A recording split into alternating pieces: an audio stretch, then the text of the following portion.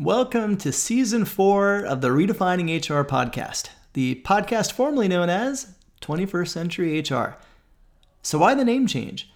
If you follow me, you know that I've recently written a book called Redefining HR, and in the process of writing that, the concept of redefining HR to me was much more aligned with the substance of the conversations that were happening on this podcast. So the name change made sense. If you are interested in that book, I have to plug, of course, it's going to be published in January by Kogan Page, and you can pre-order that at redefininghr.com.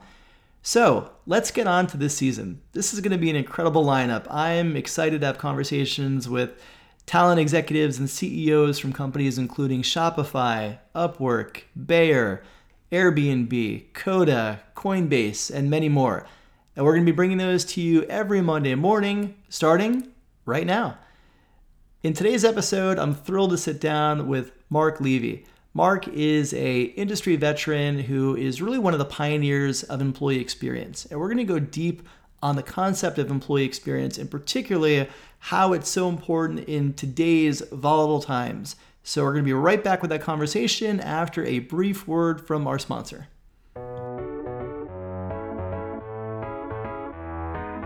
Human resources, people operations, talent and culture.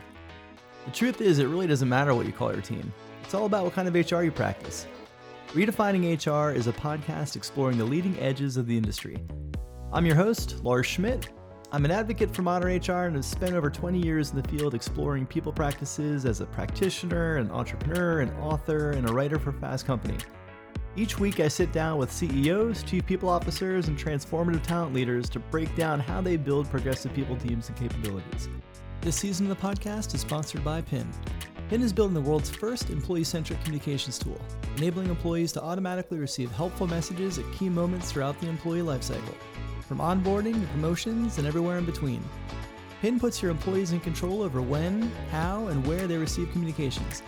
You can check it out at pynhq.com. Now, on to the show. Hey everybody, welcome to Redefining HR. I am very excited to be joined today by Mark Levy. Mark is an employee experience advisor and a seasoned HR veteran who's built a range of brands that you definitely know, from Best Buy to Levi Strauss to Gap, Airbnb, Allbirds, Peloton, and many more. So I'm really curious. I think as we look at modern HR today, employee experience is a huge component of that. And there are a few people on the planet better positioned to talk about employee experience than one of the pioneers in Mark. So I'm really excited to dig into that with him today. Mark, thanks so much for coming on the show. If you wouldn't mind, why don't you give the listeners a brief intro and background on you? Sure. So that was a good intro you provided, but essentially I've been in HR, now I call it employee experience, for a lot of years. Started out primarily in kind of more creative environments, apparel, retail. Realized that I wanted to see what it was like to live and work outside of the US after working for some big-hearted global companies, but not feeling like they really understood what it was like to bring in and nurture and include those outside of the U.S. So I spent about 2.5 years in France.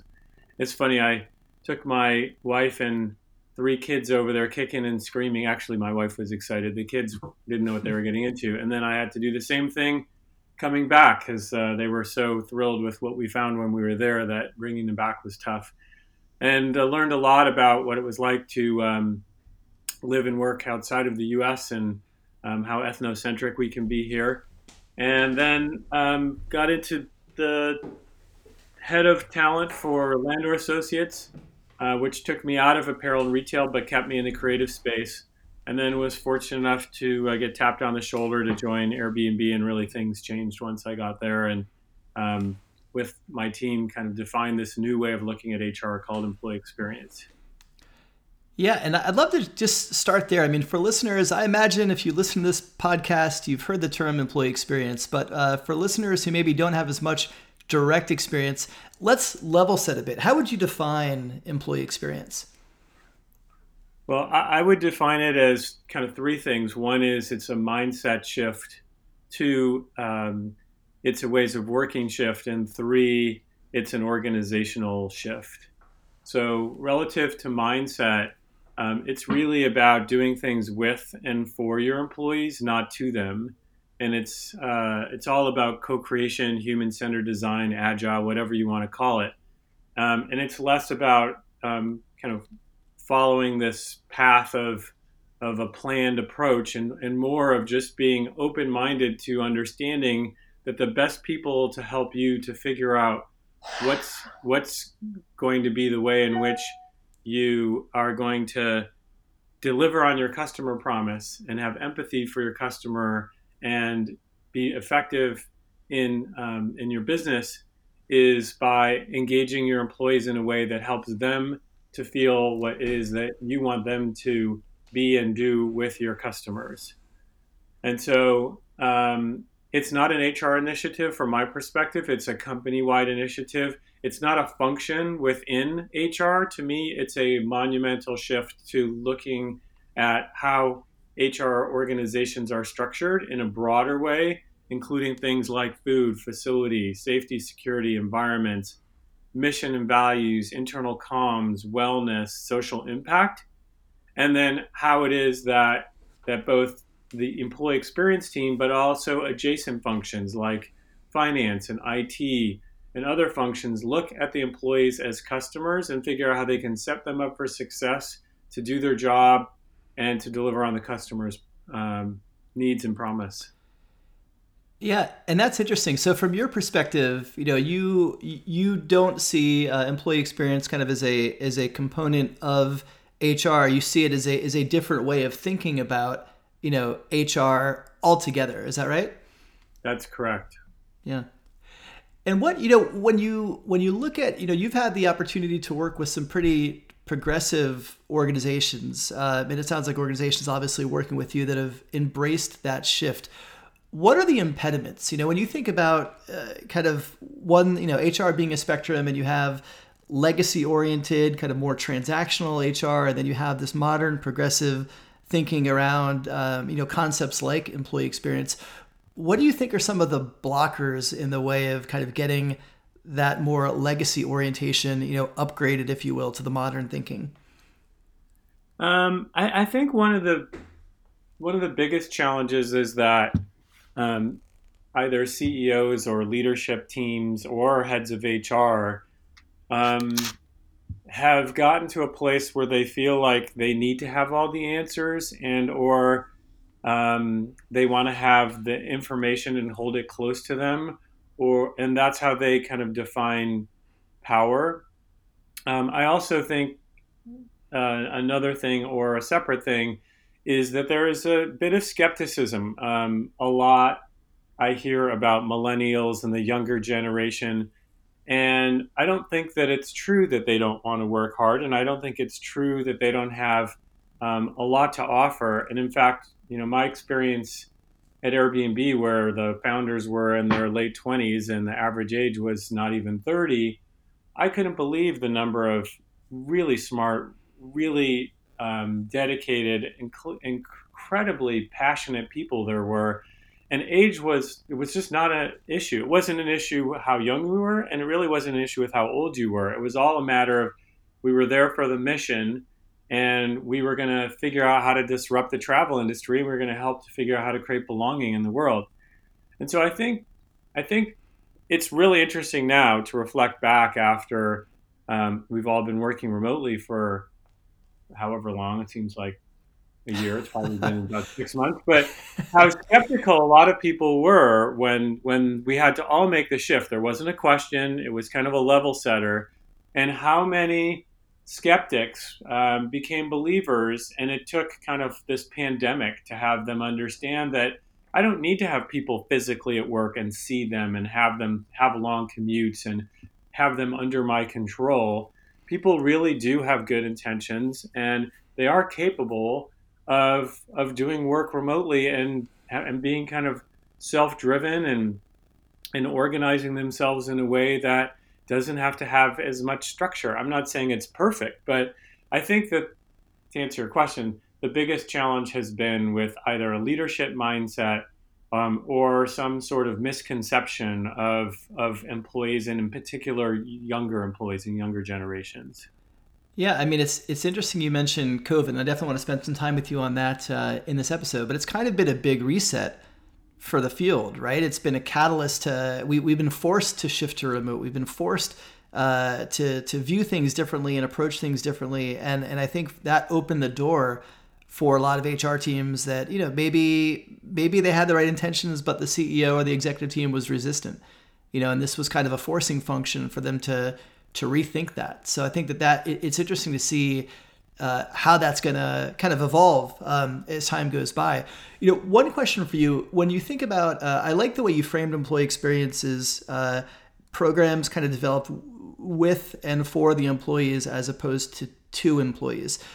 How do you recommend when you're advising companies that are looking to really kind of tap into that employee sentiment and feedback to help inform and kind of direct the kind of programs they develop to support them and allow them to do their best work? What are some of the best kind of mechanisms to do that? Yeah. So I guess the first thing would be to think about everything needs to emanate from the business strategy. And I've been through a lot of annual planning processes, and most of them pretty painful. But I think that including them in the strategy of the company, both short term and long term, but then really understanding once you have that strategy, what it's going to take to be successful, to be able to achieve that strategy is where I would start. And so that's a lot of co-creation rather than this idea of we're going to go off to an offsite and the leadership team is going to come back and tell you what we're going to do next year and the next 5 years. And by doing that, you're really including the folks that are closest to the customer and know what's working and what's not working, to help you to figure out where you need to go. And the other thing I guess I'd say is in like a very practical way. For example, when I started Allbirds, I went there and we talked about making the shift from HR to employee experience. So I had to explain what that meant there. And then I had to show it. And the way that I showed it was by saying, all right, here's an example. We're going to take on some more space because we run out of space. And so rather than just taking an additional piece of real estate and kind of fitting it out the way we've done it before, who's interested in figuring out how we want to reinvent the workplace so that it helps us to do our best work, to help us feel more connected, to help us work cross-functionally. And one of the first things I did was actually take one of the co-founders, Tim, and some of our other folks over to Airbnb and show them what it looks like when you co-create a space with your employees and they help you figure out how they want to work. And we did a great job of using workshops and surveys and having an iterative process to recreate what the workplace looked like there. And so I asked who was interested. We had a live workshop, and then I put everything into a Google Doc. And I said, if you can't come, here's a Google Doc you can jump into, share your ideas and thoughts. And the other thing that's, I think, really important with employee experience is that you want to have filters. And so the filters we used for how we were going to make decisions or create programs was to really leverage the mission and the values and the brand pillars.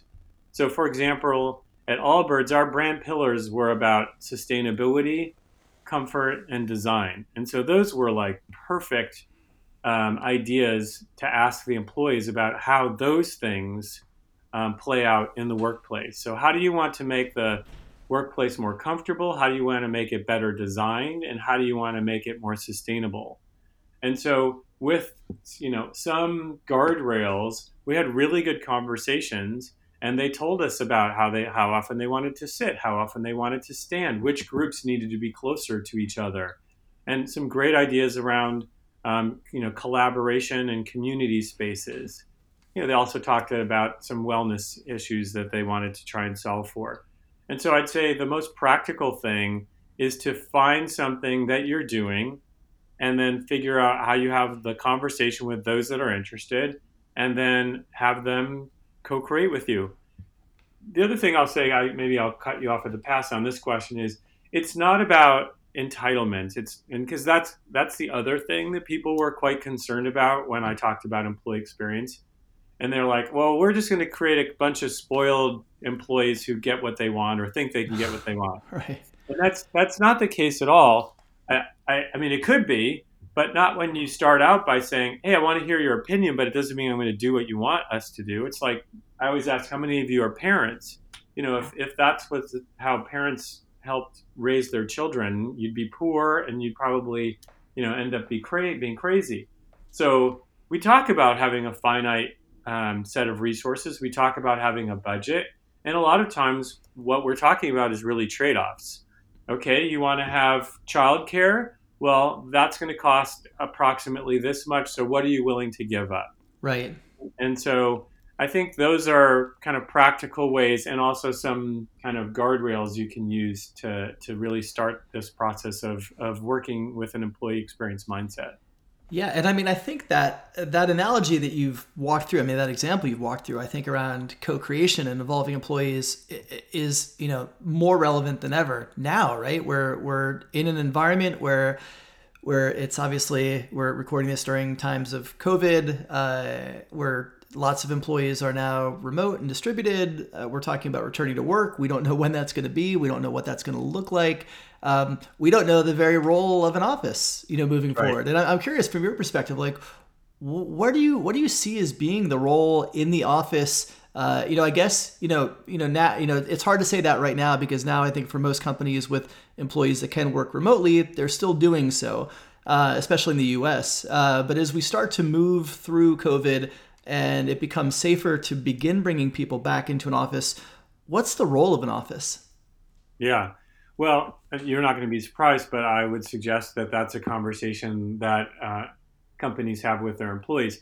My perspective is that, and you're already seeing it, that what people are finding out, and that's because I think the pandemic really pushed hard on companies understanding what employees think, and they're having a lot more ask me anything sessions. They're having a lot more Q&As. They're having a lot more employee engagement surveys, pulse surveys, etc.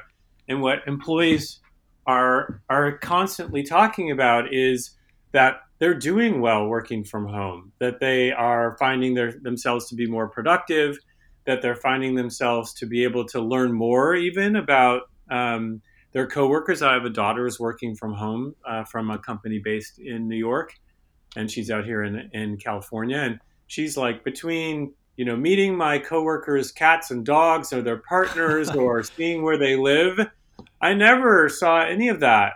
I never knew any of that when I worked with them in New York, when people are commuting from afar to get to the office. Right. So personally, I think that what you'll hear from employees is that they want the workplace to be someplace they can go for community, for collaboration, and or for learning. But they don't want it to be a place where they have to go every single day and plop themselves down in a chair and take a lot of time out of their precious day. And so I think that's what we're going to end up with. You see some of these large consulting firms and accounting firms, and they're talking about decreasing their footprint, 40, 50%. And I think that they learned pretty quickly that they were wasting a lot of money on real estate. And if they did the work, they probably saw a lot of people weren't even in the office. And so I think the thing to be doing right now is to be having the conversation with your employees around what they think, rather than being focused on a date or when you can, when we think you'll come back. And I mean, clearly you need to focus on what safety and security is going to look like, and make sure that people feel comfortable that when they do come back, that they'll be taken care of and there'll be the right measures in place. But I think more importantly is, why would you come back? And when you do, what's that going to look like? And how do we set it up in a way that's going to be more conducive to what the future of work will look like, rather than what it was when you left? Yeah, that's such a good point. And I think that the field of HR right now, we're grappling with that. We like to work generally in absolutes, and we certainly don't have absolutes, right now. And I think what I like to see, and where I think employee experience actually is hugely beneficial to teams, is really understanding what your employees want and need and building to support that. So, it's not going to be, it's never going to be, I don't think, completely like it was in January with everybody coming to an office for those companies that didn't have remote. It's not going to be 100% remote. It's going to be somewhere in between. But I think in particular, when you have these kind of listening and co-creation mechanisms in place, and you can really understand and support what your employees need, ideally even down where you can to the individual level, to allow them to kind of work within what's going to be best for them. And especially in the US, as we're navigating, childcare and homeschooling and just so many different variables that are caused by this COVID reality we're in, the idea of really, leveraging employee experience and building catered systems to support employees where they need to be supported, I think is really key. The field of HR has always been difficult. And I think if 2020 is certainly, ratchet that up by orders of magnitude, whether it's, COVID, whether it's the heightened consciousness and conversation around social injustice, when you think about employee experience in these times specifically in kind of 2020, walk me through just some of the advantages of having, this kind of more employee kind of co-created approach versus more of the traditional top-down kind of HR, this is how it's going to be approach. Yeah, that's a great question. And I'll use the George Floyd murder as an example. I led a number of workshops around addressing systemic racial inequality and how employers were dealing with this both internally and externally. And there was a variety of HR professionals that were on those calls. And it's very interesting that I think the good news about the pandemic and the rise of this conversation needing to happen is that I think CEOs and HR professionals are realizing that you can't ignore what's going on in the world when you're dealing with your employees, and that you have to have the right conversations and you have to understand how to listen and how to learn and then how to take action.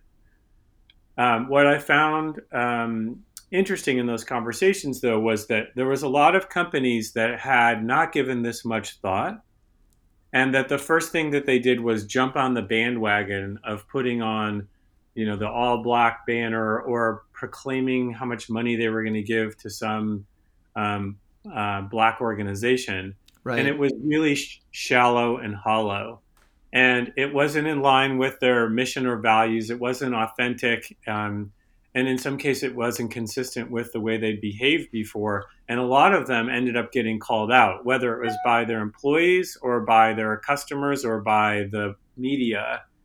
And it turned into a bit of a, clusterfuck, excuse my French. And the companies that did it best were the companies that took a pause. And the first thing that they did was deploy an employee experience approach, which was, hey, this is an issue around blacks, and I'm going to have a conversation. Actually, I'm going to listen and learn from our black employees to understand, A, how are you feeling?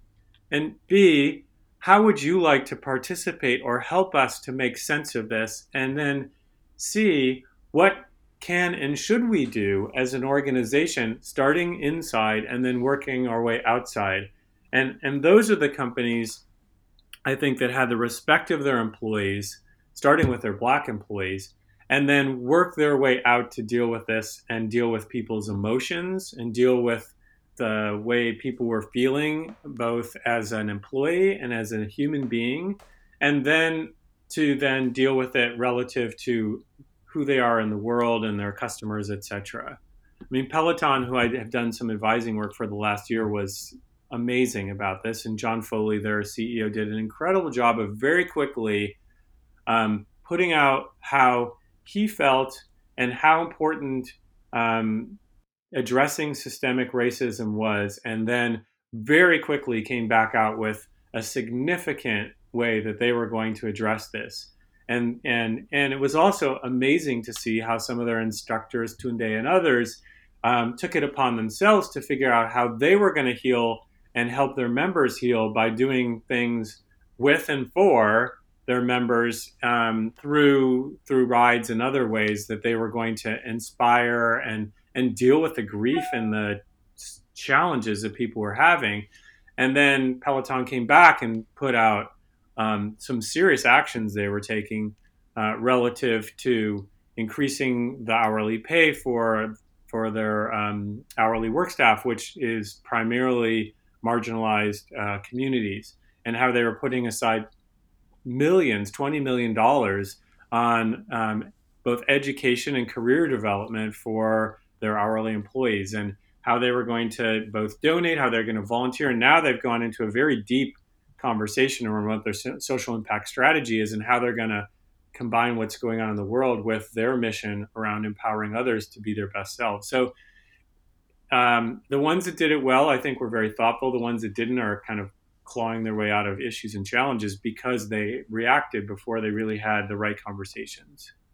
Yeah, and it's interesting. I distinctly remember Tunday's Black Lives Matter ride for Peloton, and that was probably one of the more moving experiences that I've seen, technically from a company, but just, in response to George Floyd's murder. It was just incredible. And I think when you look at your point is spot on about a lot of companies, they were, kind of coming in hot right at the early stages of this and making pledges without really having much introspection, and engaging their Black employees about how they wanted to be involved and where they were missing the mark, and really just having that thoughtful introspection that drove the action as opposed to kind of optical action, right away to try to be fast. I'm curious, to me, it's like that connects to, I think, one of the challenges that HR often has, which is we tend to be reactive, whether it's social inequity and social injustice and Black Lives Matter, whether it's the Me Too movement, in the United States. Obviously, we're also in a very polarized and heightened political climate right now, and we have an election coming up, and all indications are that this is going to be probably one of the most difficult election cycles and aftermaths that this generation has experienced. And I'm curious, as we think about how organizations and teams can take more of an employee experience, approach and a proactive approach towards supporting, people in the workplace.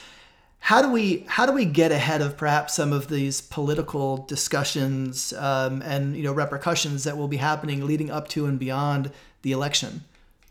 Yeah, it's interesting you bring that up. I was leading a roundtable. It's like things evolved over the last 6 months. The first ones I was leading were around remote working, and then it became leading in a remote environment. Then it became how do you create connections in a remote workplace, and that's really important, and that's probably a whole nother 30 minutes with you. All right. And then it became the reaction to systemic racism, and then it became what do we do about the workplace, and then all of a sudden it became a conversation around burnout, because all the data is talking about how much more employees are working, how much more companies are expecting of their employees, how much harder it is to work from home, to continue to figure out ways to be effective and efficient, to carry on the relationships that you had in the workplace that were more random or haphazard. And anyway, the burnout discussion was also led to this idea of, well, okay, we couldn't predict the pandemic, and we certainly should have been proactive around the issues around racial inequality. What's around the corner that we can be thinking about how we might address, knowing that it's coming? And the conversation around the election came up. And so one of the things I would say that we did at Airbnb pretty well was, obviously we were about creating a world where anyone could belong anywhere. And so divisiveness and hatred and discrimination were the enemy of belonging in Airbnb. So we had a lot of fireside chats and conversations around those issues. And I use the term issues purposefully because when we did some engagement surveys, we realized that the people who we were less focused on at Airbnb, or who felt less included or belonged less, were introverts and Republicans.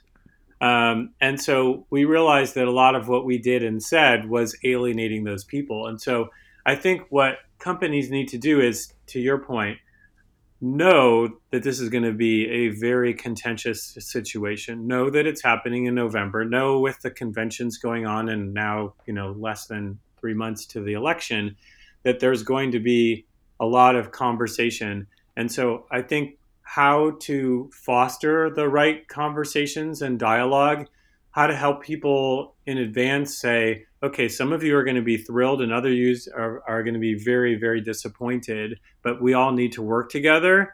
So how do we anticipate what that's going to be like and figure out what type of events or conversations or, mornings or Slack channels or whatever we can have so that people can have the right conversations and be able to talk about the issues and the challenges and the concerns, and at the same time find out ways to, rather than make it divisive, to figure out how we make it unifying. So what are the things we can do and say, and what are the things we can anticipate around our business and around each other that will be affected by whatever the outcome of the election is. And it's a challenge to keep it to issues, but I think that's the way to avoid kind of creating divisiveness and alienating people.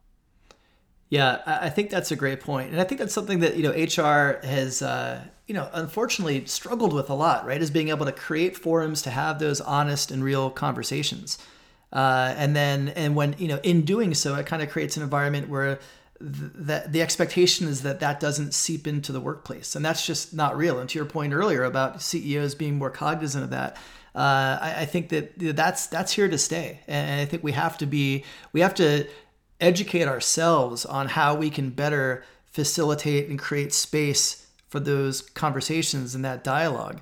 Mark, last question for you. I know it's tricky to make predictions in this volatile world, but at some point we're going to be on the other side of COVID. At some point there'll be lots of new and embedded practices that will exist as a result.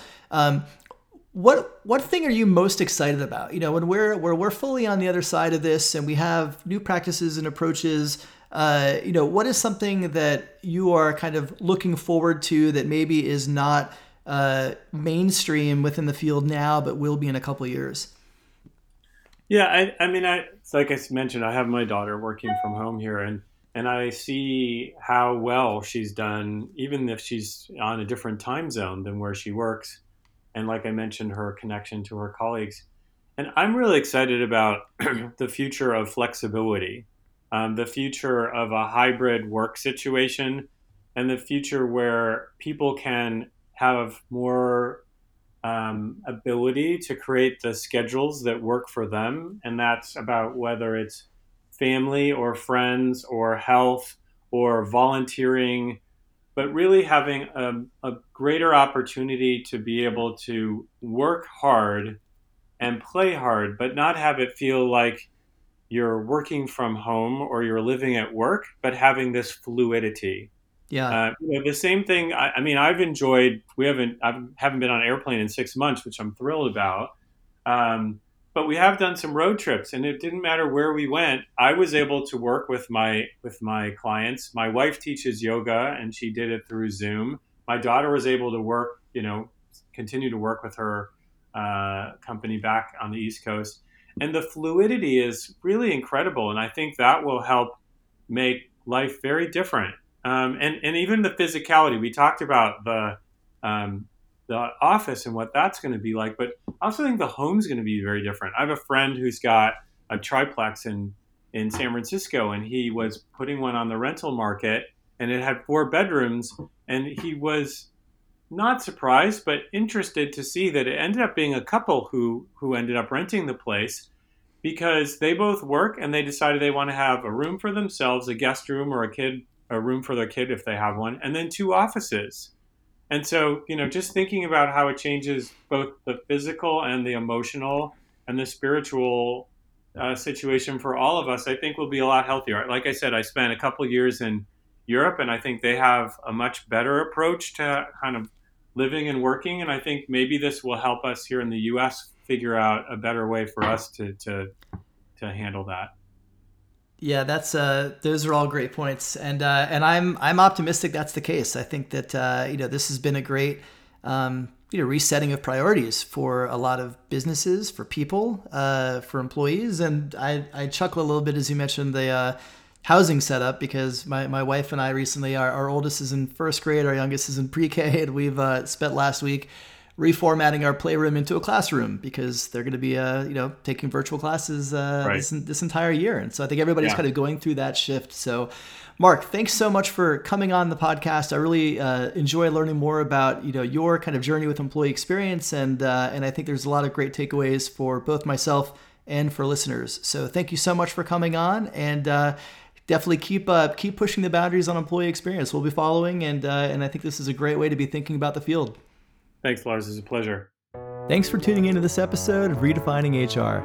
For more information on the podcast, past episodes, future guests, the Redefining HR book, or free resources, be sure to check out redefininghr.com. And if you dig this podcast, why don't you share it with your CEO, your executive team, and your friends to help them discover what Redefining HR is all about. If you really dig this podcast, I'd love for you to leave a review on whatever podcast delivery vehicle your ears prefer. See you next week.